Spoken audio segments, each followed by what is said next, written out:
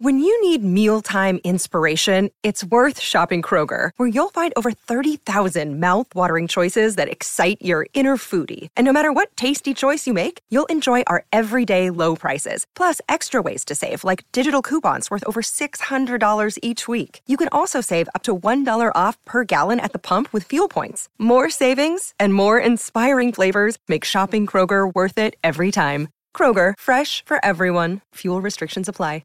Hello, it is Ryan, and we could all use an extra bright spot in our day, couldn't we? Just to make up for things like sitting in traffic, doing the dishes, counting your steps, you know, all the mundane stuff. That is why I'm such a big fan of Chumba Casino. Chumba Casino has all your favorite social casino-style games that you can play for free anytime, anywhere with daily bonuses. That should brighten your day a little. Actually, a lot. So sign up now at ChumbaCasino.com. That's ChumbaCasino.com. No purchase necessary. VGW Group. Void where prohibited by law. See terms and conditions. 18+. It is Ryan here, and I have a question for you. What do you do when you win?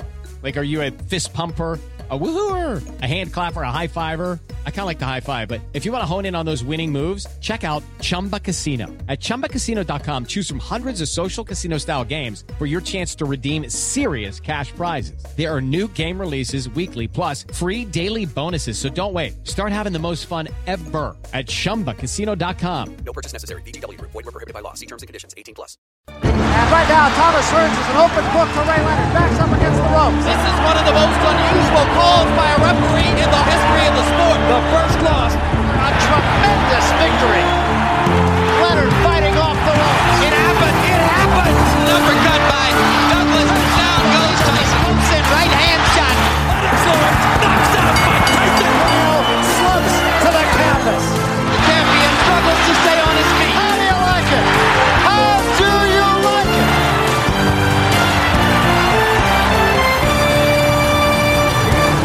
Welcome, fight fans, to another episode of BTR Boxing Podcast's Legendary Nights. And on today's episode, as voted for by you, the listeners and followers on Twitter, this is the tale of Chris Eubank versus Michael Watson from 1991.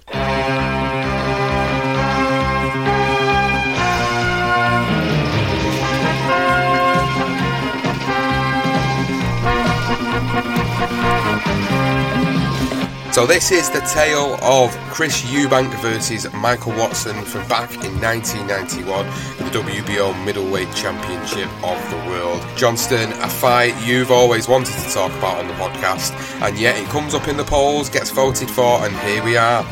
It's another classy domestic dust-up really between, you know, two of the best three Brits that are around at the time, and obviously both guys had beaten Nigel Benn before the first one, and for me, I actually think Michael Watson probably just about ahead of him, really, in my opinion. I think he was just a little bit more skillful, a little bit more knowledgeable and ring savvy. So it was a really nice fight. Obviously, he had his defeat, which we're going to go through anyway. But yeah, it was a great dust-up. Another great domestic fight in the early 90s. It certainly was, and it's very close to the Eubank-Benn one that we did for Legendary Nights not too long ago. So if you've not already checked that out, please go and look in the feed and you will find that episode. If you want to listen to that before you start getting into this episode, I would strongly advise it because it will set you up nicely for what we're about to talk about here in this episode. So as always, we will go through the careers of both men leading up to this particular fight. We'll talk about Chris Eubank, we'll talk about Michael Watson, we will talk about the build-up to the fight, we'll talk about the fight itself, and as always, we will cover off the aftermath of what this fight meant for these two fighters and what it meant for boxing as well.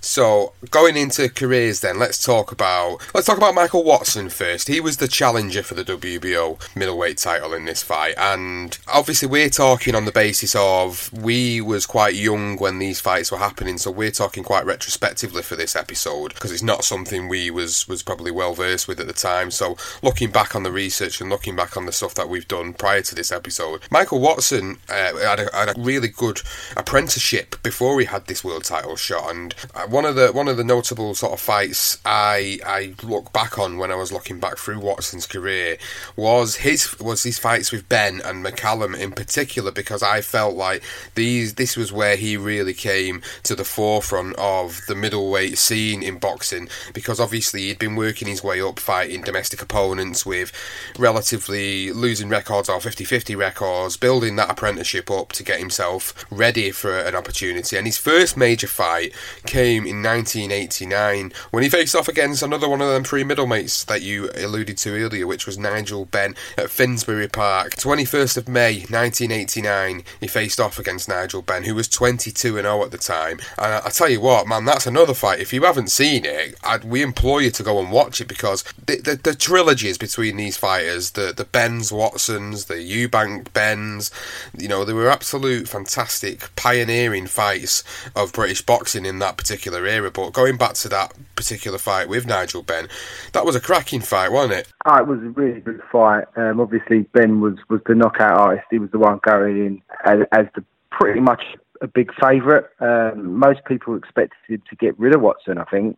But Benn sort of went on that seek and destroy on an early mission against Watson, and it didn't serve him too well. He really went for it, and obviously just blew a gasket. He blew himself out. And the fourth round in particular was one for the ages. It was just, in the end, Benn actually was stunned as well in that round, but it was just one of those fights where it could have gone either way, I suppose. Obviously, Benn's come out, he's tried to take out Watson early, literally gassed out, and Watson just worked behind the jab like he does, and he does so skillfully. He had that sort of upright stance, and he would just throw that jab out and try and follow it up with a right, and he didn't get overwhelmed with what Benn was doing. He almost sort of felt that he knew Benn was going to tire at some point. And he ended up getting rid of him in the sixth, and it was a jab. Weirdly, he put him down with a jab, but it was more to do with Benn. Obviously, the punishment he had received during the fight, he had dished out, and basically he was just knackered, absolutely cream crackered, and eventually that was what ended the fight. But really good performance from Watson, and it was a fight where Mike McCallum was in the horizon, and he got the better of Benn that night and put Benn, his first defeat. Obviously, Benn got stopped as well, something he'd never experienced before in his career. So Benn, it was back to the drawing board for him, but for Watson, it was moving on for that WBA title against Mike McCallum. Also on that particular card was a young Johnny Nelson, who was 13-5 at the time, fighting for the British Cruiserweight title, which he subsequently won on the same night as Nigel Benn versus Michael Watson.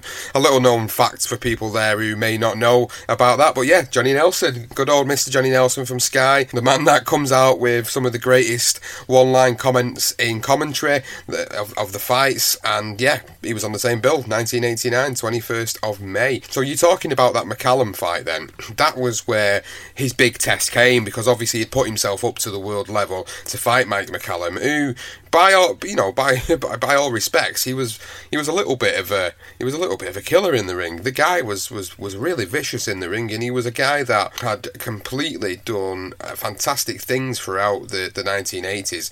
Mike McCallum started his career in 1981. He was just on a string of KOs, TKOs. If you look back through his record, it's absolutely ridiculous to see how much of a big puncher Mike McCallum really was.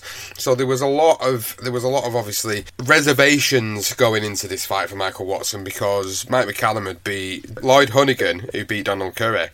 So there's a name that people will remember, because that was one of the biggest upsets in boxing history, when obviously Lloyd Honeyghan went over to America and beat Donald Curry.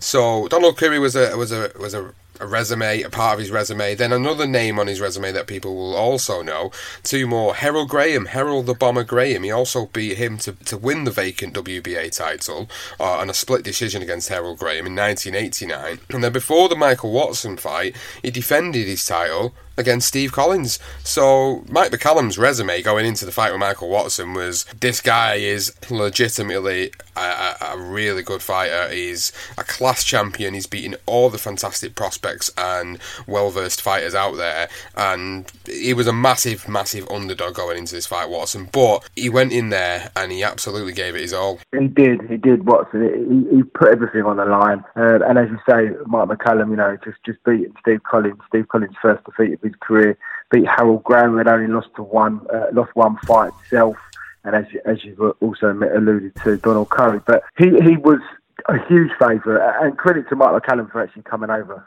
to England to fight Watson as well.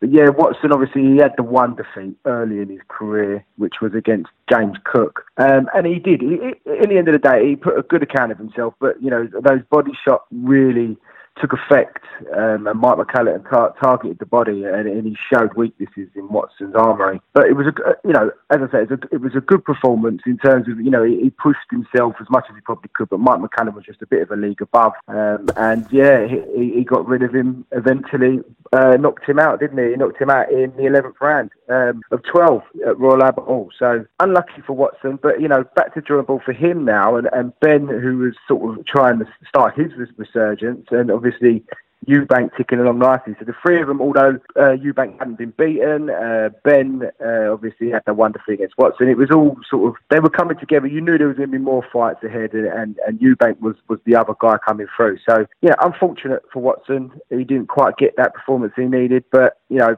it happens, unfortunately. And as I say, he had already lost one fight. He had drawn with Israel Cole as well. So he knew he had to, you know, he could dust himself off and go again. Yeah, it certainly could. And obviously he came back and beat another well-notable British name in Errol Christie in November of 1990. Then he went on to beat Craig Trotter for the Commonwealth middleweight title. And then he went on to beat Anthony Brown. And then this is where we get the Eubank fight. He comes in against Chris Eubank. So he'd had the experience at the top level at this point, and as you rightly pointed out, he took a defeat at the highest level against, you know, the man that was, I'd say, was probably the king of middleweights at that time, at that moment in time. Yeah. He was the guy to beat. He was the number one of the division, 100%, and he'd had that experience. And what we will talk about later on down the line in the actual fight breakdown is that he'd learnt a lot from that loss to McCallum, and as we talk through the fight later, we'll actually be able to allude back to that, because there's a few things that he'd learnt from the fight itself with McCallum that he started to look to use in the fight with Eubank. So that was quite an interesting prospect, and something that the commentators alluded to throughout the process of the fight. But moving on to Eubank's career, of course, and we've covered a lot of Eubank's career on the previous episode when we did the Eubank Ben fight, so I don't want to touch too much onto that particular career, because we did a bit of a breakdown on that in the Eubank Ben. So if you do want to hear our breakdown of Chris Eubank's career leading up to the fight with Ben, then go back and listen to that one. So quickly leading into the fight then with Michael Watson,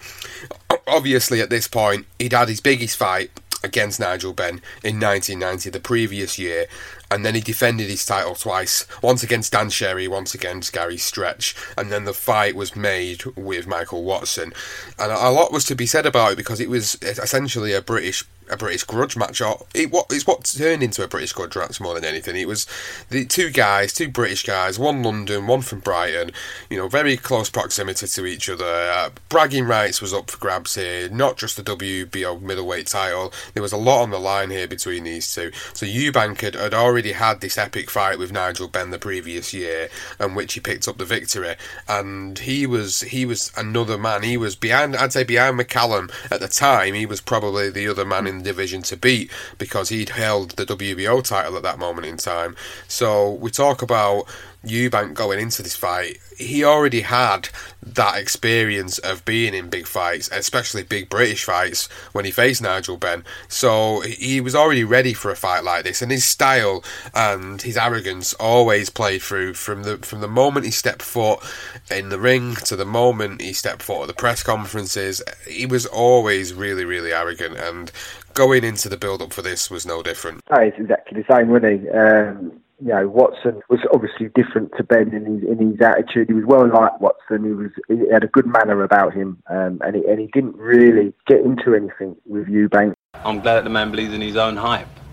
You know, he's foolish enough to take this fight, and I don't think he realises what he's up against. And, you know, my skills are far more superior than his, and you will know that on June the 22nd. If you don't mind, can you take those silly glasses off as well? You know, it's not that bright now. Eubank was sort of just dismissing him like he would always do with all of his opponents. But it was going to be an interesting fight, because obviously with Watson, you know, sort of recovering, he actually fought on the undercard against Errol Christie of Ben Eubank as well, the first one in 1990. So he was obviously, you know, he had those 3 defeats leading into the fight. 3 wins, leading into the fight after McCallum lost. But yeah, Eubank is his usual cocky self, wasn't he? If I remember rightly, I haven't got it down, but Watson was basically saying he's just going to go out there and he's going to do a job on Eubank, and he's going to beat him with skill and with just that ability and knowledge that he had learned in his career already. Yeah, there was a lot of posturing, as always, from Chris Eubank in the lead up to this, and for what little footage you can actually get access to on the internet, you can actually see just another typical Eubank interview, really, and when you go and check it out, you'll sit there, you'll either love it or you'll hate it, because the guy was literally the living proof of Marmite. He was the guy that everybody loved to hate. He was the pantomime villain, and this was no different. People like Watson because of Watson's style. He was come forward, he was aggressive, he'd give it his all, whereas Eubank at times, he was very much, sometimes he'd be a little bit lackadaisy in fights, he'd fight on the back foot a lot, he'd counterpunch, but it was only really when he was in these testing moments where you'd see the best of Chris Eubank as well, and going into that fight in a few moments, that was no different in this particular fight. A lot of posturing, a lot of the showmanship, a lot of the walking around the ring, posturing between rounds. It's just something that he's always going to be known for. And like I say, you either love it or you hate it, and it's your own preference as to what you think about all that. But in the build up to this, he was just being as overconfident as always. He's saying he was going to defend his title quite comfortably against a limited opponent, which was quite disrespectful. Obviously Watson had lost at the highest level, so in Eubank's mind, it was like, well, I'm going to beat a guy who he can't beat a champion. I am the champion. I'm going to beat him, and it's the overall sort of sheer cockiness of how he was going into the fight. But for Watson, as you said, he was more well-mannered, well-spoken, and you could tell his mind was on the job.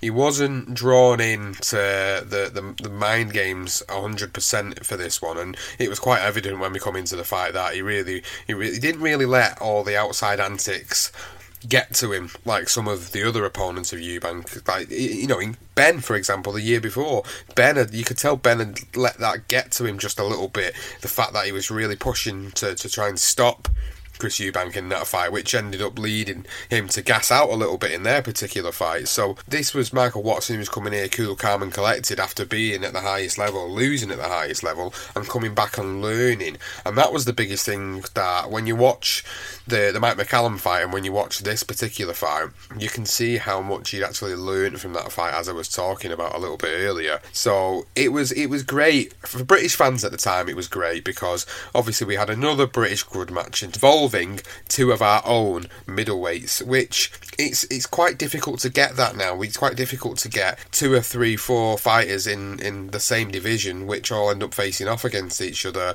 The early 90s to mid 90s was fantastic for middleweights and super middleweights. All these guys were around, all these guys were involved in big fights. People like Steve Collins, Nigel Benn, Chris Eubank. Obviously we've got the early Watson fights as well. So it was really great to get another great British grudge match going into this. So the fight itself, man, where do you want to start? Because there was 2 fights of Michael Watson and Chris Eubank, and we'll talk about the second one a little bit later on. We won't touch too much on that, but we will talk about it. But this particular fight, you always said to me, this was the better of the fight. Do you still stand by that? I do, yeah. I liked the second fight. I did. I enjoyed it. I just felt this was, I don't know, it was just a bit of an edge to me, for me. And I felt that because Chris Eubank overlooked him maybe as well, we didn't realise how good he was. And then when he actually fought in the second time, he had actually improved. He had taken a lot from the first fight, Eubank. But I still just think this is the one that gets it for me. And it was obviously the tragic events that happened in the second fight. It's difficult to not talk about that. But the fact that it was still a good fight, and I think that gets overlooked, the fact with everything that happened. But it was very significant, the second one. Probably it was a lot more significant than the first because it changed boxing. It changed boxing completely. But yeah, for me, I just enjoyed the first one. I thought, Eubank started really well, and then Watson came back, and that was basically the story of the fight. Obviously, a lot more happens than that. But even just the ring entrance, obviously Eubank come in with 2 Simply the Best and flying over the ropes, his usual sort of hurdle over the top rope he would do. No music getting cut off for this one, like we had in the Ben fight, and even literally from the point the bell rang, Eubank just stood there like a statue. He waited for Watson to start coming over to him in the corner before he then decided to glide around the ring in that unorthodox style, that crab-like style he always had. And just literally from the off, he was targeting the body. So he had obviously watched the Mark McCallum fight, and he's in his head straight away he's thinking, I'm going to work the body and then eventually I'm going to get rid of him like Mark McCallum did. Didn't quite work out that way, but that was the initial stage for Eubank. He was straight, sort of it was quick right hands, but mainly left hands to the body, little jabs to the body, clearly trying to exploit the vulnerabilities of Mark McCallum and use to dispatch Watson in the world title fight. But Watson looked more relaxed. He wasn't sort of agitated by Eubank and what he'd done previously. There wasn't too much involved in the build-up. So he was just going into the ring to do his job, and it was just another opponent for Watson. And he just looked really nice and calm. His shoulders relaxed. Eubank was really stiff, but he was always had that sort of stiff style anyway. But you could see he wasn't as relaxed as what as what Watson was. But yeah, most of his shots were just out of range for me with Watson in that first round. But it was a good opener, and obviously Eubank took a while to return to his corner while he just sort of strutted around the ring while Watson went back as you would, and he took a little while for him to eventually go back to Ronnie Davis. But again, that is Eubank, just a showman, wasn't he? Yeah, it was, and that first round was quite surprising to me because when watching it back, you see Michael Watson, he tried to command the centre ring. He was the one that was pushing the action throughout this round and a lot of the rounds, which we'll push on in a bit. And for me, Chris Eubank I was surprised by the tactics that he'd adopted for it, given the fact that he was calling Michael Watson a limited opponent, and yet he started on the back foot and he's trying to pop the jab off and he's trying to throw the odd pop shot here and there into it, but Michael Watson's trying to sort of work his way in. He's trying to cut the ring off, basically, going into that first round. I mean, there was some good exchanges between the two of them, but it was more of, I would say, a scouting mission in that first round for both men. It was more of a way to understand what the tactics were from one another, and you get that in a lot of big fights like this, where you'll get two guys where you think to yourself, you've been really excited to see the fight, and the first round comes and the bell goes, and you think, you're right, let's have it. And then all of a sudden, you just get them sort of really tentative, not throwing too much, but throwing the odd shot to obviously try and win the round. And that's what this was. This first round was very much like, what are you going to do? Who's going to feint first? Who's going to throw that first shot? And as the round went on, you could see Watson was starting to push the action a little bit. And again, it was a difficult round.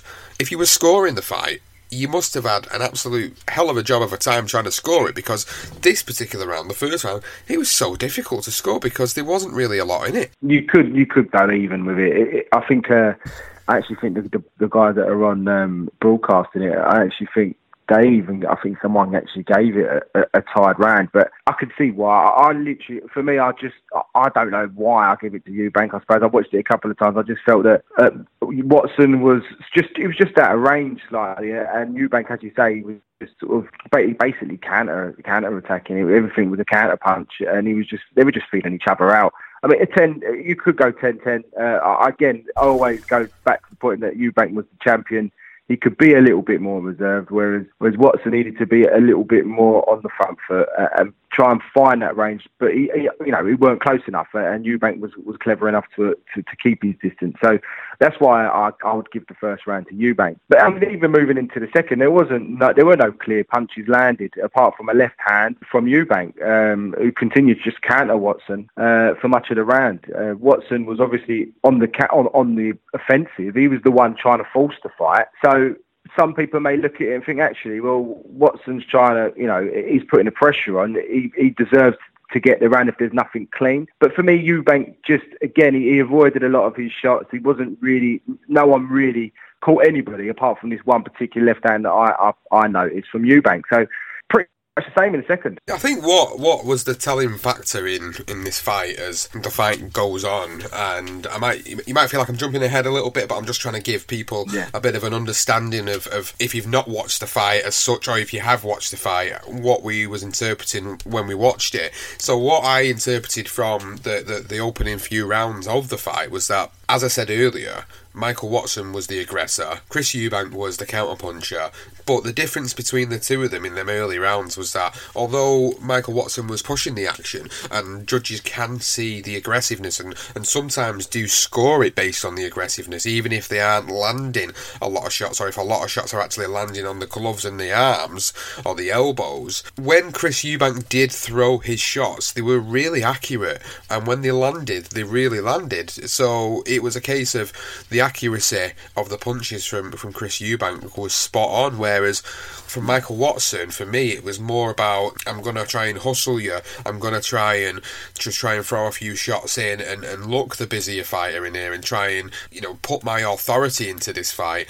But from a judge's perspective, obviously they're interpreting things in a different way, and it's something we'll talk about as the end of the fight comes, about how the scorecards went down and how it all ended, of course. But for me, it's early rounds, interpreting it was like, if you're a judge, you're either going to go off the aggressiveness of Michael Watson, or you're going to prefer the counter-punching, more accurate shots of Chris Eubank. And I felt like that was what it was like during the course of the first 3 to 4 rounds, because they started to get a few more significant shots being landed from Chris Eubank. But again, it was just, I didn't feel like the output, from my perspective, was as much. So it felt like when you watch it, you feel like Eubank's not doing enough here, but Watson's the one that's pushing the fight, and that's how I felt throughout the majority of the fight until the second half of the fight came, which is where I started to feel Eubank started to understand that he needed to put the pressure on. But just jumping back to them earlier rounds, did you feel like watching the fight it was a case of that? Did you feel it was about the fact that the aggressiveness from Michael Watson was what was pushing the fight? Yeah, I completely get your point, Sean. It is really difficult to judge it, because obviously with Watson being the aggressor, he's obviously throwing the more shots. Eubank being the counter puncher, it really is what sort of style you like. And even Jim Watt mentions it sort of in and around sort of round 7. He actually brings up that interesting point as how do you score? Do you score for the aggressor, or do you score for the counter puncher? In those early rounds especially, they are tough to call, because obviously Watson is the one closing the gap. He is, but at times I just felt it was a little bit too far out. It was a little bit out of distance. Although he's throwing shots, he was landing a few times. I just felt that Eubank was a little bit more elusive, and he was able to just find the cleaner shots. And I think that, for me, nicked it. I think personally that was why I went with Eubank sort of with the first couple of rounds. But yeah, it's tough, isn't it? It depends. I normally prefer the aggressor. That's just the way I'd like to see a fighter put the other guy on the back foot. But, credit to Eubank, he obviously sensed that he ain't going to go there toe-to-toe with Watson. Not necessarily because he's got a poor chin, because the one thing he hasn't got is a poor chin. He's got a granite chin. But maybe he just felt that he needed to reserve his energy himself, because he knew that Watson will continue in the same vein every single round. So it's a tough one to call. I prefer the early work, the first couple of rounds from Eubank, the counter-punching with the cleaner shots, as opposed to Watson being the man closing the distance, and trying to close the distance and being the aggressive fighter. So as the middle rounds come around then, we're talking, say, 5, 6, 7, 8. For me, it's starting to pick up a little bit more in terms of excited fans and excitedness of us, really. When I watched it, I was like, I have seen the fight before, but watching it back again, I was like, I'm excited to see, because obviously I know this is where the fight's starting to really hot up a little bit now, because Chris Eubank is starting to unload a little bit more now. He is throwing more combinations in. For me, it was like he was using the old Sugar Ray Leonard tactic of, he was letting Watson sort of trying to work, but then towards the end, say the last minute of the fight, or the last minute of the round, he was then starting to throw the combinations in on Watson.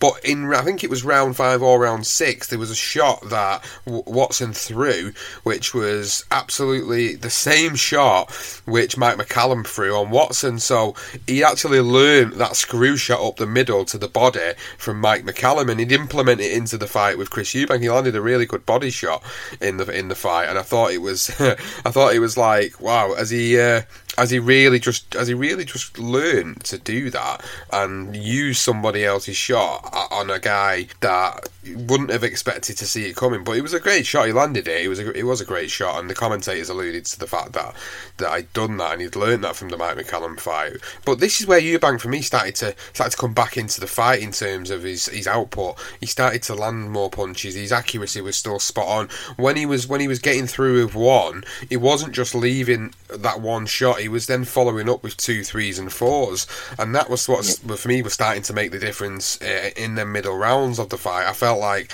Watson then was obviously starting to get hurt a little bit more in the fight. There was a couple of moments where I felt in between them rounds where both of them had took some really good shots, but both of them had took them really well. Oh yeah, they both did, and they both really started to, they at times now it was getting to the point where Eubank wasn't backing off as much, and as you say, when he was throwing his jab, he was following it up with 2s and 3s.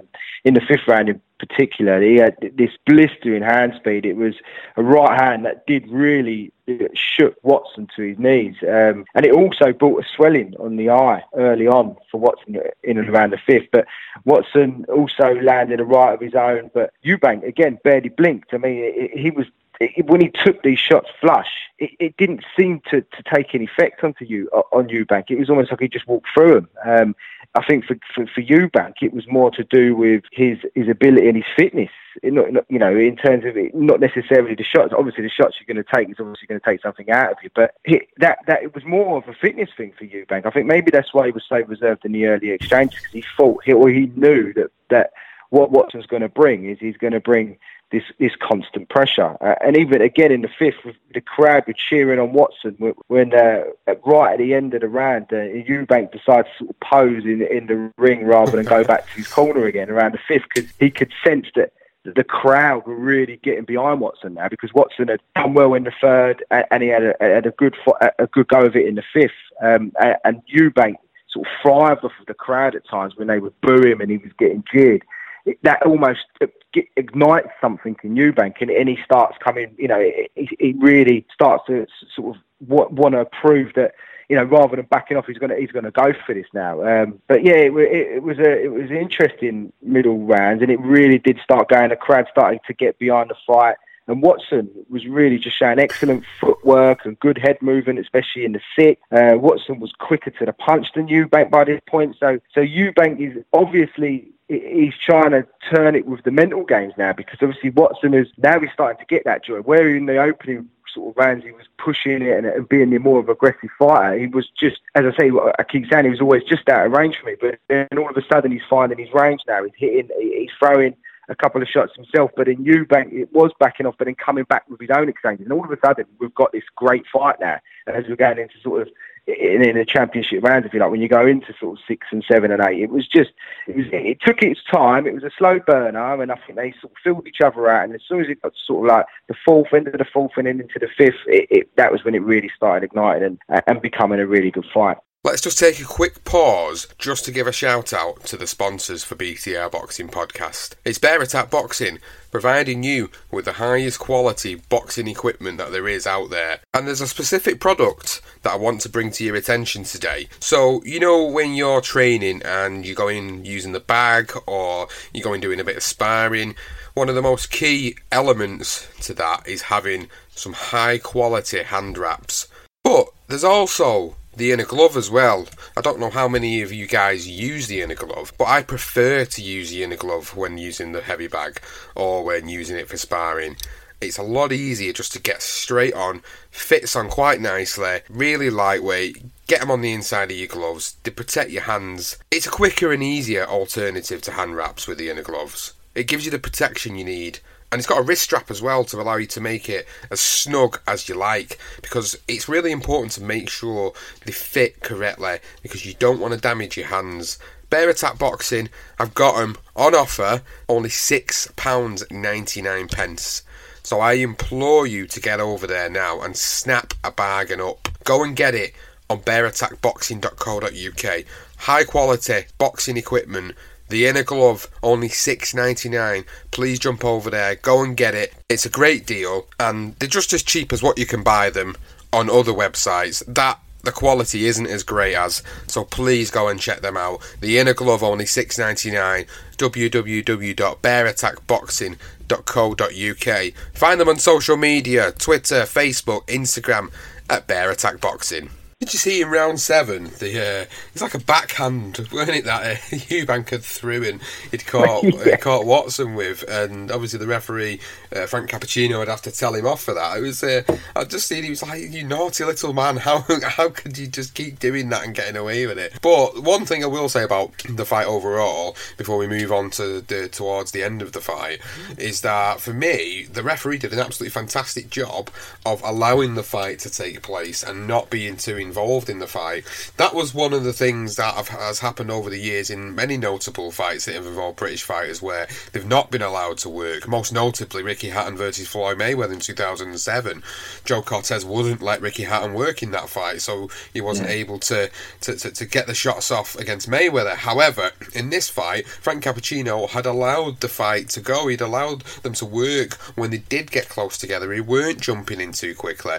But yeah, in round 7, he sort of threw that sort of backhand over the back. Well, it was over the back of his head, really, and then as he sort of come over the top of his head, he sort of threw this little back fist into Watson's face, and obviously the referee was "No, you can't do that." Yeah, sorry, the referee was completely right to have a word with him, and he actually done that. He sort of caught him in the sort of headlock and sort of hit him on the top of the head in the first round as well, right at the end of that round. So it was naughty from Eubank. It was obviously, I think he was starting to feel the effect, and he knew that he just wanted to upset Watson's rhythm. Yeah, and when they came out for round 8, Eubank came out the blocks absolutely flying. He just started to throw multiple combinations to the head, to the body, and you could start to see that he was really coming out of his shell now. It was like he knew he needed to put the pressure on. He knew he needed to start winning the second half of this fight. Although a lot of people, ringside observers, ringside press, at one point had actually had Eubank up by two or three rounds, whereas the commentators openly said that he was having it really, really close. It was sort of more pushing a draw at this point of the fight. I think I'm tend to shade for Watson. Watson's jabbing beautifully. He's being more aggressive.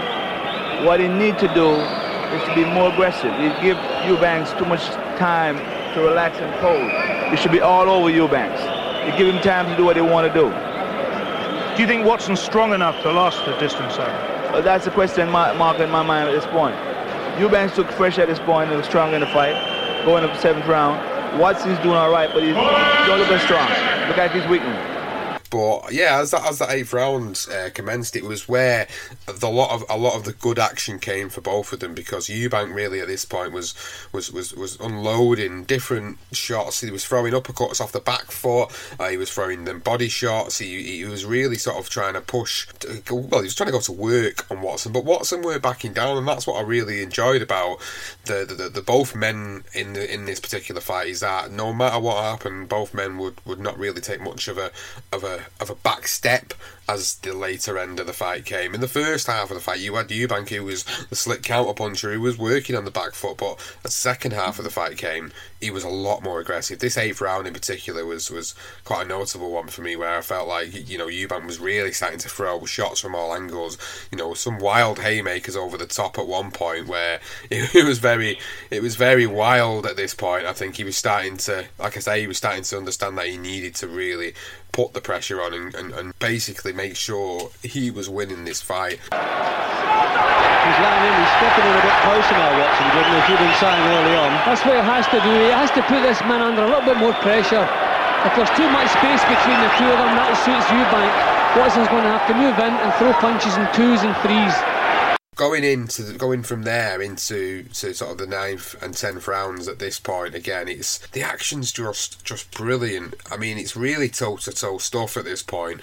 So you've got both men coming forward. You've got Chris Eubank throwing some unorthodox shots, but then you've got Michael Watson really trying to throw these shots down the middle. A lot of Watson shots in sort of rounds 9 and 10 were sort of straight down the middle. They were like sort of underneath the hooks and the wild swings of Eubank. He was throwing these short, sharp body shots in there, and it was really impressive. And Eubank was trying to work on the body at the same time, because that's obviously one of the weaknesses that he picked up on from the Mike McCallum fight. So rounds 8 and 9 really, really impressed me. I really started to enjoy the fight at this point. Yeah, round 8 was brilliant, and round 9, as you say, he did come flying out the blocks, didn't he, Eubank? He literally ran from his corner to Watson's in that round, considering the difference from the first, where he just sort of stood there like a statue. So he obviously knew in his head that Watson's is coming back in this fight now, and as you pointed out, for the guys that sort of had Eubank up, I had him up, but sort of going into the 8th, I had him a round up. So, you know, for me, I thought Watson won the 8th round as well. So it was even. I had it even at that point going into round 9. But yeah, it was a good flurry from Eubank. Watson took any of the shots that sort of got through. Eubank, as you say, missed with that wild left hook, which was, he went for everything, because he was really sitting down on his shots, Eubank. He was really trying to sort of hit him with that one shot to rock Watson. But at times he was still he was mixing it up. You know, he was throwing rights and lefts, and then on the bell, particularly on the 8th, Eubank lands the right hand right on the bell at the end of round 8, which did, you could see it took effect on Watson. Eubank now, without really throwing punches, just moving in, stalking him and forcing him into making some mistakes. Eubank's looking for deep breaths now. Yeah, you see, for the first time that Eubank actually using his feet to get away. There he goes again, a little ring of roses there, the way he goes in circles. See, Eubank never sustains punching, Reg, so sometimes when he throws 5 or 6 punches, he's out of breath quick and he goes for a rest. He probably trains the same way he fights, he doesn't sustain the action. But in round 9, I think it's Ronnie Davis that actually knows that Watson's clawing his back. This is even. I think he probably himself maybe Watson up a round, or he had it even himself, because as he come up for round 9, he actually, just before the clip goes in, you know, on YouTube, you don't get everything as such. I think the cameras might have been on Watson, but as it flicks over to Eubank, as he's about to come, you see Ronnie Davis just gives Eubank a massive slap round the face. Like for some proper old school shit there. And so Eubank, literally, obviously, he understood that, you know, he needs to go for it now. And so he started the round literally sort of on the front foot, if you like, trying to push Watson back. And then as the round goes on, Watson's just too strong, and he looked more fresher. And all of a sudden, Eubank starts to slow, and he starts to reduce back. So from the point where Ronnie Davis is telling him now, you know, he's getting a 0, you need to get on Watson. He's tried, and obviously he started to blow a little bit, and that's when Watson sort of now he feels a bit more confident. I think he notices that Eubank's flagging a little bit, and he actually, you know, but in saying that, Eubank comes back with one of them pot shots, lands a left that hurts Watson. It's a wonderful shot. Before another left, you know, it was followed by Eubank again. So I suppose what you're starting to get to the point now, especially in round 9, where Eubank starts throwing these pot shots, sitting down on them, and he does follow through sometimes, and they're hurting Watson, but Watson's coming forward every time.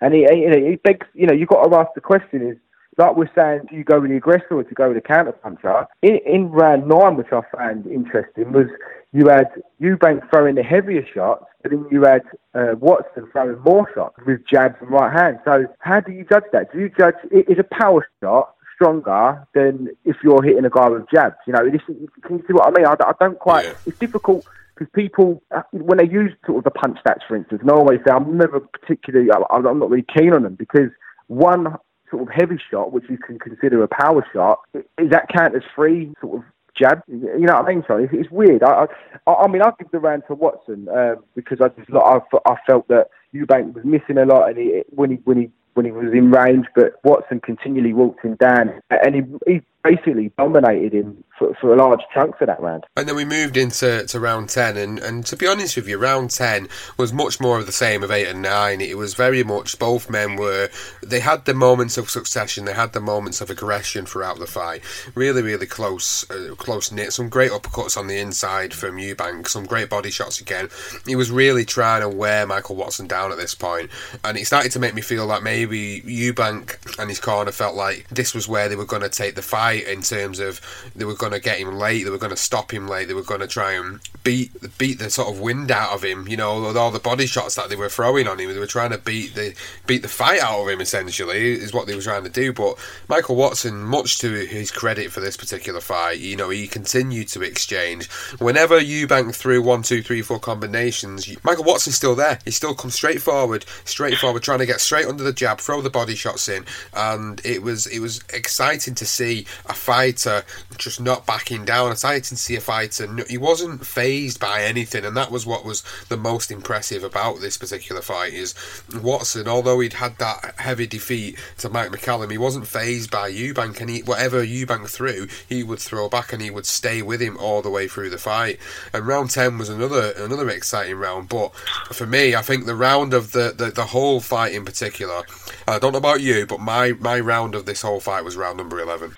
I enjoyed 10 and 11. I thought they were both excellent rounds, really excellent.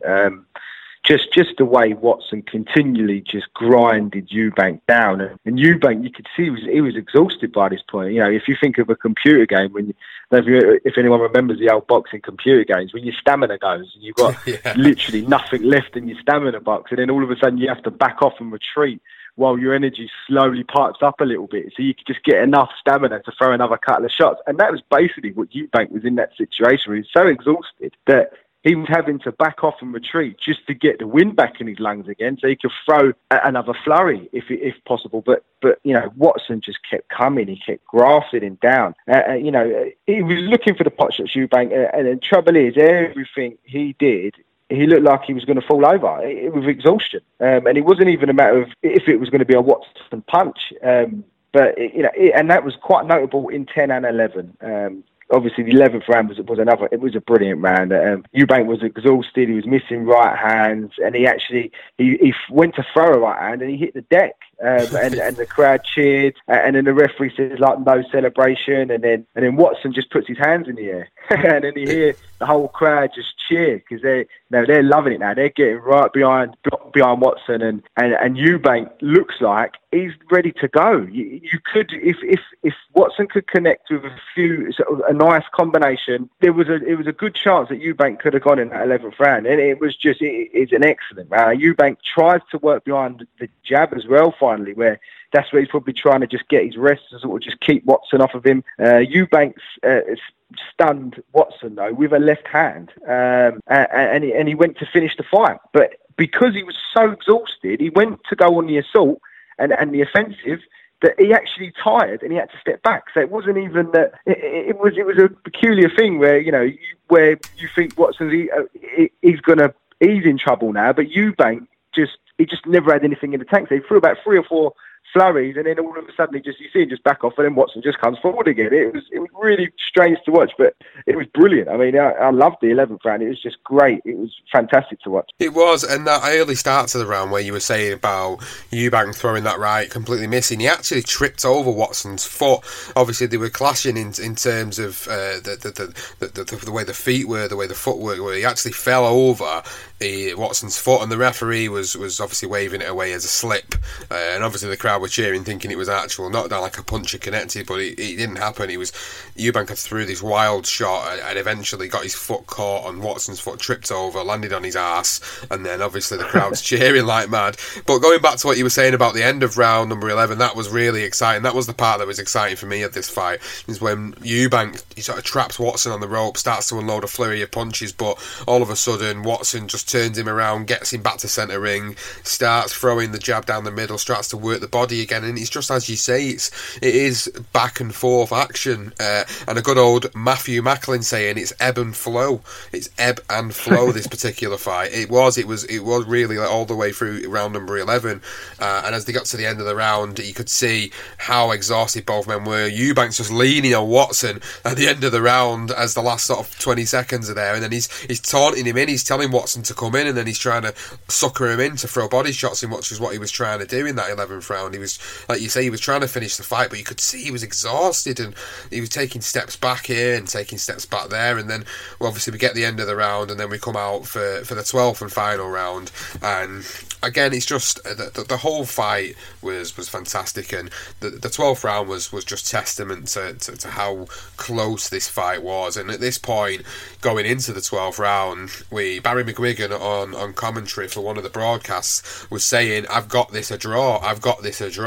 So at this point, there's quite a few people that were saying they had it a draw. One of the other commentators, I couldn't figure out who it was, but they were also saying they've got it a draw. And then the main commentator was saying that the ringside observers and the press actually had Eubank 2 or 3 rounds up at this point. And I think it was McGuigan or the other guy was saying, no, that's not right. And it was just like, they all essentially wanted Michael Watson. It felt like it was a very biased Michael Watson commentary, to be honest. Yeah, it was.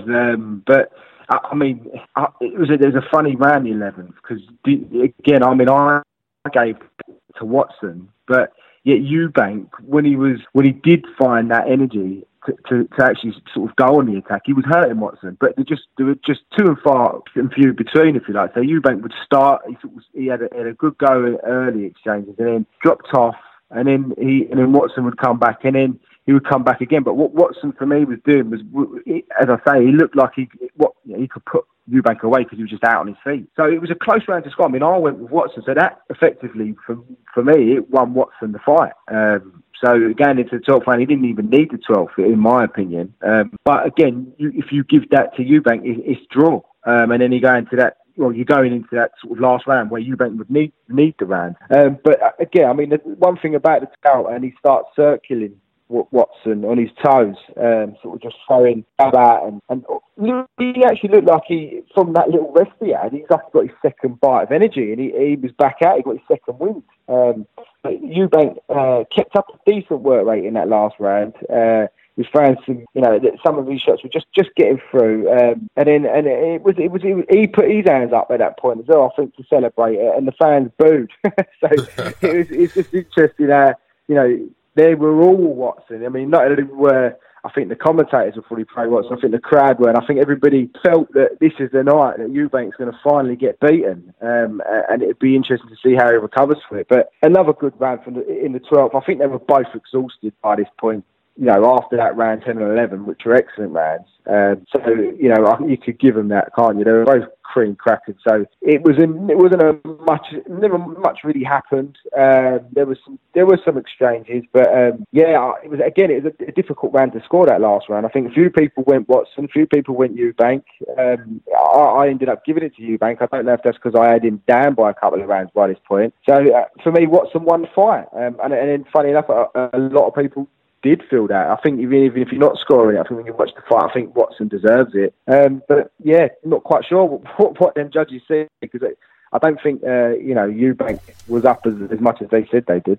Eddie was, sorry. Well, what was interesting about this particular fight, that this fight and the panel of judges were all foreign. Not one of them was English. We had 2 American judges, 1 Puerto Rican judge, and 1 American referee, which is something I don't think we see a lot of. Even today, in the big fights we get today, we do always end up seeing, like, say like Canelo fights, an American fight like Danny Jacobs recently. He had, like, there was a Mexican one and an American one, and whereas this was just completely stripped away from any sort of hometown decision, really, because you had 3 independent judges, 2 from America, 1 from Puerto Rico.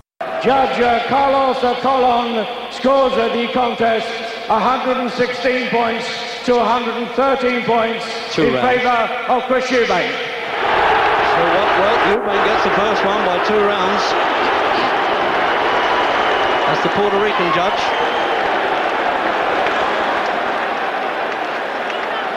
Ladies and gentlemen, Judge John Rupert scores the contest 114 points to each boxer. A draw on John Rupert's card. Draw by the Miami judge. Oh dear, Watson doesn't like this. Ladies and gentlemen, he keeps the title. Judge Arthur Laurie scores the contest 115 points to 113. The winner, and still the WBO champion of the world, Chris Eubank! I did disagree with that, but there you are. You watched from home who may have a different version. And the scorecards came in at 115, 113 to Eubank, 116, 113 to Eubank, and then 114, 114 a draw, which made it win for Chris Eubank. So it felt like, for me, this particular fight should have been scored. I'd probably say the draw was probably the correct decision. If I'm really being sort of critical and really critiquing it in that way, if I was scoring it, I'd probably say the draw was probably the most accurate of the three cards, because I felt like it was a tale of two halves in some respects. I felt like Chris Eubank, he dropped a lot of rounds in the first half of the fight, but then as the second half of the fight came, he started to pick up again and he started to land a lot more accurate shots.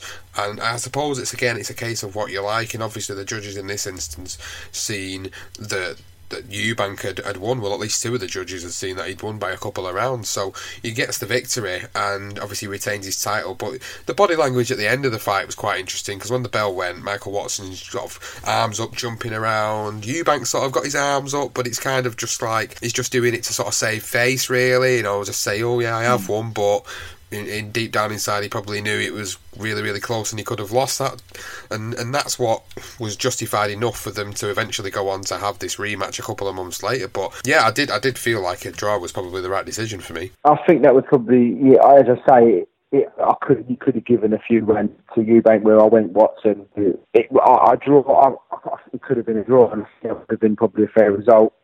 Interestingly though, the commentators did keep mentioning the fact there were two American judges, and that the Americans normally prefer the aggressor. So yeah, I think they sort of felt that Watson was going to get it because of the two judges were Americans. So I think they were they were actually surprised that it went in Eubank's favour. I think the one from Carlos Colon, he gives the 1-1-16, 1-1-13.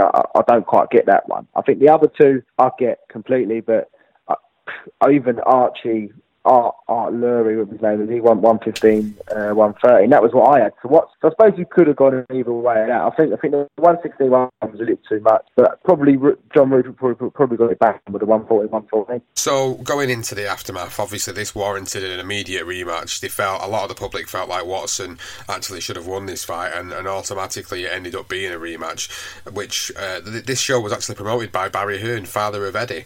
This particular show, Eubank promoted by Frank Maloney, who's now Kelly Maloney, back then as well. So it was a rematch that was easily made as well, and what made it bigger was because it was very sort of, in a lot of people's eyes, it was controversial. People felt like it was the wrong decision to have made, so it ended up going to White Hart Lane, the home of Tottenham Football Club, or was the home of obviously Tottenham Football Club. It went to White Hart Lane, and it was a much bigger match, and it was, for me, it was sort of shades of what was going to come a couple of years later when we had the big Ben and Eubank rematch at Old Trafford. It felt like this was kind of testing the waters a little bit for what was to come in the future, having it at a football stadium like that, a big event in the UK. And obviously, the rest is history really with it. We touch on the aftermath, and we touch on the second fight, and Eubank obviously won the second fight, and he won via a TKO stoppage in the fight. Now, I think from what I remember about it, it was actually quite a brutal uppercut which he landed in the final round of the fight. So this went to our rounds, the second fight as well. And it was an uppercut that he landed in the second fight, and what he'd done is he'd hit his head, rocked his head back that hard that he ended up hitting his head off the corner, and it just completely sort of took him out of the game completely. And obviously what happened after that was really, really sad, because the Boxing Board of Control didn't have the right medical teams there, and I think he was unconscious for like something ridiculous like 28 minutes or something like that. I read somewhere it was at a ridiculous amount of time, put it that way, and that's what eventually caused the permanent brain damage to Michael Watson, and obviously subsequently left him being unable to see, unable to hear, unable to speak, speak for a couple of years. The guy's an absolute warrior and a fighter because he managed to fight back through all of that. He spent 6 years after that in a wheelchair and eventually managed to get himself rehabbed to the point where he's now physically able to walk again. He's able to write and read and talk and see to a degree again, and that's for me, that was unbelievable, and that's what makes the sort of the tale of Eubank and Watson bittersweet in a way, because he was a fantastic fighter and his career was cut short, Michael Watson, and even though he lost this particular fight with Chris Eubank Sr., it makes you wonder what he could have, sort of fights he could have gone on to have in the future. Oh, absolutely, and it was a tragic event. The fight itself, it was a good fight. As I say, it was obviously, it's always going to be overshadowed with what happened, and rightly so. But Watson did have Eubank down in the 10th round as well, and it was Eubank got up from that round, and then, as you say, in that 12th round, it was an uppercut, and he sort of pinged his head back, and he hit the corner or the ropes, whatever it was, which ended the round. Well, no, tell a lie, actually, that's not right. He actually managed to get up, but he was clearly shaken, visibly shaken. And then eventually, from an onslaught from Eubank, the referee stopped it. Not long after, obviously, Watson collapsed in his corner, and his condition worsened. Obviously, it was the delay in the medical care. There was no ambulance, no paramedics at the event, which, if you think about how boxing is today, that's just incredible. That it just beggars to be believed. But from what I'm seeing here, I don't quite recall what happened. I remember, I don't think were the cameras on. I don't think they were. I'm not quite sure. I don't like to watch this bit, but apparently he was attended to by doctors wearing dinner jackets who arrived late, 8 minutes late.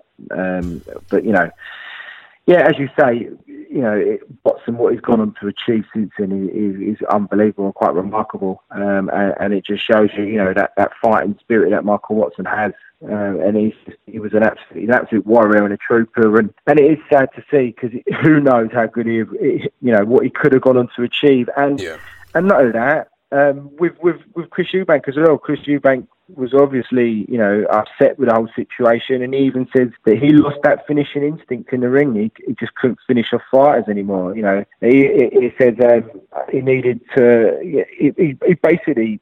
He lost. He went to try and go for the decision. He would try and win a fight on the decision, and it's notable. You can look at his career and you can see that.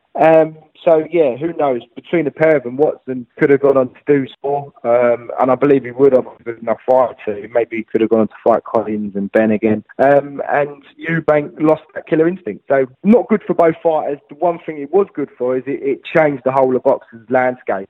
We always made sure there's an ambulance available to every single event. In actual fact, every event that happens in boxing now, there needs to be some sort of medical presence there. So, in hindsight, it's helped. And other fighters have had their lives saved because of it. I mean, you've had Adonis Stevenson recently where we've managed to, we're not quite sure what's going to happen with him. I haven't really looked too far into it. But the fact that, he looks like, with the quick, urgent care he's received, he's not going to be in the same situation as what Watson was. So there were lessons to be learned, and they did. They acted. The British Boxing Board of Control. They acted and reacted, and it made boxing a safer sport. It certainly did make boxing a safer sport, and there's less and less of these incidents happening. We do know and we do appreciate what these guys put themselves through, and when you talk about an incident like that happening recently, obviously Chris Eubank's son, Chris Eubank Jr., was involved with a fight with Nick Blackwell, and that same thing happened. Nick Blackwell took a bit of a beating, not as much as what Watson took. I didn't think Watson took as much as what Blackwell did, but Blackwell took a beating, and obviously after that fight he collapsed. He ended up in a coma for days on end. He came out of the coma. Unfortunately, he foolishly decided to go and start sparring again and ended up back in a coma, and then come out of that, and he's made a recovery to from all accounts to a very good degree, so he was very fortunate. But Michael Watson's journey has been unbelievable, and the fact that it took him 8 to 10 years to actually come back from that and to be able to live some type of normalish life was fantastic. And Reece quite recently, he popped up on Twitter, and a lot of people felt like it was actually just a fake parody account, but in actual fact it is the real Michael Watson. You can find him, he's at MBE Watson on Twitter as well, and that was, it was amazing to be able to actually understand that he's able to access social media and interact on social media, and he's doing a lot of signings of gloves, and he's speaking at a lot of events now, and it's really good to see that, he's getting all that support, and not a lot of boxers get the same support as obviously what Watson's done, all those years later. When you think about it, it wasn't like he was the highest of profile fighters back then. He didn't actually win a world title. He competed for it twice, but he won a Commonwealth title. So it wasn't like he was, in a lot of people's eyes, this might sound pretty brutal, but it's the truth. He wasn't like a world, he never won a world title. So he never got to that upper echelon of being a professional boxer, because his career was cut short. But yet the support and love he got from everybody around has been unbelievable to see. And I'm really pleased to see that he's quite active and he's doing a lot of things these days. So in the aftermath of this fight, Eubank lost his finishing instinct, as you said. He went on to have his obviously big matchups with the likes of Nigel Benn in the future, obviously the Collins fight, and then Joe Calzaghe later on in his career. So as we've said earlier, he's been involved in a lot of great, fantastic fights afterwards. But again, this changed the whole landscape of boxing. This not just the first fight, but obviously the second fight, for the reasons afterwards, it changed the landscape of the sport for the better. Eventually, for the better. And I have enjoyed talking about this particular fight, because it's this first fight, for me was quite significant in terms of that middleweight division at that time, and what it meant for the middleweight division. And we had to touch on what had happened in the second fight, because it's only right to talk about this and openly talk about these things that happen in the sport. And God forbid it happens again to anybody else. But the thing is, it's these guys put themselves on the line for our entertainment at the end of it all, and some of them don't get treated in the right way, and some of them end up coming out of the other side of it. Unfortunately, Michael Watson was a guy that, after a massive uphill struggle, he came out the other side. Yeah, and credit to him. I thought he'd done, as I say, it is remarkable what he's gone on to achieve, and he's got a Twitter account. That's brilliant. That's great to hear things like that. But yeah, that fight also, it opened the door. You mentioned it was at White Hart Lane. Later on, you had Ben Eubank at Old Trafford in front of 50,000 people. So again, that obviously, it stemmed something. That this first fight, the following on, and the fact that people felt Watson won, and it was, his second title fight, and he'd lost another, but unfairly, people felt he should have been the champion. So it ignited something, a bit like the Groves Froch, if you like, where people felt that Froch had shouldn't have won that fight, and Groves shouldn't have been stopped. So it's a similar thing, and they went on to fight at a bigger stadium, and then the roll-on effect is like a domino effect, where we get Old Trafford later on down the line with Ben and Eubank, and you get these bigger stadiums and bigger fights, which again, although the second fight had its tragedies, it also helped the sport to make it safer. And then you had the boom still there, where you want to still get in the fans that still come out to pay tickets to watch these guys. And that fight, also the first fight, was the last fight that Chris Eubank fought at middleweight. He finished his middleweight career at 28-0. So he was undefeated as a middleweight, and he moved into the super middleweight division. And as you know, he went on to fight some big names, and then obviously ended with the Calzaghe loss and Cole Thompson losses at light heavy. But brilliant career from Eubank. Unfortunate for Watson that his career was ended too early, and who knows, he could have gone on. Maybe he could have been like another Bruno and lost a couple of more title fights, but ended up eventually winning one, which I think he could have. The crowd would have loved that, and he had a big Arsenal following, because he's a massive Arsenal fan, being from England as well. So he always had that fan base there. It's just sad to see. Who knows what may have happened, but a great fight to cover, Sean, and I'm pleased that Watson is doing what he's doing, and long may that continue, and just it just shows, let's make the sport as safe as we can, and so we can enjoy it, and relaxingly. You don't need to worry about things like this happening anymore. Well, I've got to say, although he didn't win a world title, for me he won one of the biggest fights which happened for him, which was the fight for his life, and that is worth more than any championship belt or any purse that you can ever get in boxing. So it's been a pleasure to speak about it. Really enjoyed it. So guys, if you've enjoyed listening to this episode, the tale tale of Eubank versus Watson. Please go and find us on social media at BTR Boxing Pod on Twitter and BTR Boxing Podcast on Facebook. You can go and subscribe to us on Apple Podcasts. Please go on, subscribe, leave us a rating, leave us a review. It really, really helps. I bang on about it every single episode, but it really does, because we get notifications to tell us when we're hitting the top 100, and we've recently just hit the top 100 of the sports and recreation podcast in the UK, and we've even hit the top 20 in Argentina, funnily enough. So it's definitely worth doing for sure. So please go and do it. You'll get all the extra episodes on there, all the Legendary Nights, all the ones to watch. You've got the life and times of. You've also got some other new series coming up, and you've got new segments coming into play over the next few weeks and months. So please go and hit the subscribe button, go and listen to all the episodes, support us, follow us on social media. We really appreciate it.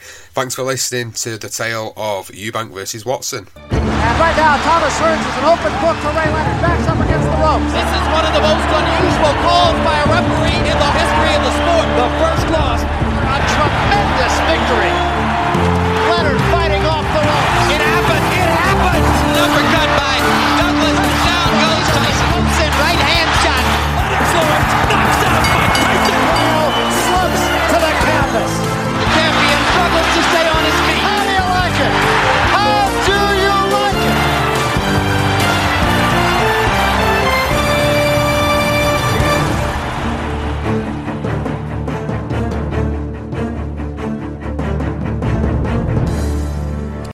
Sports Social Podcast Network. Hello, it is Ryan, and we could all use an extra bright spot in our day, couldn't we? Just to make up for things like sitting in traffic, doing the dishes, counting your steps, all the mundane stuff. That is why I'm such a big fan of Chumba Casino. Chumba Casino has all your favorite social casino-style games that you can play for free anytime, anywhere with daily bonuses. That should brighten your day a little. Actually, a lot. So sign up now at ChumbaCasino.com. That's ChumbaCasino.com. No purchase necessary. VGW Group. Void where prohibited by law. See terms and conditions. 18+.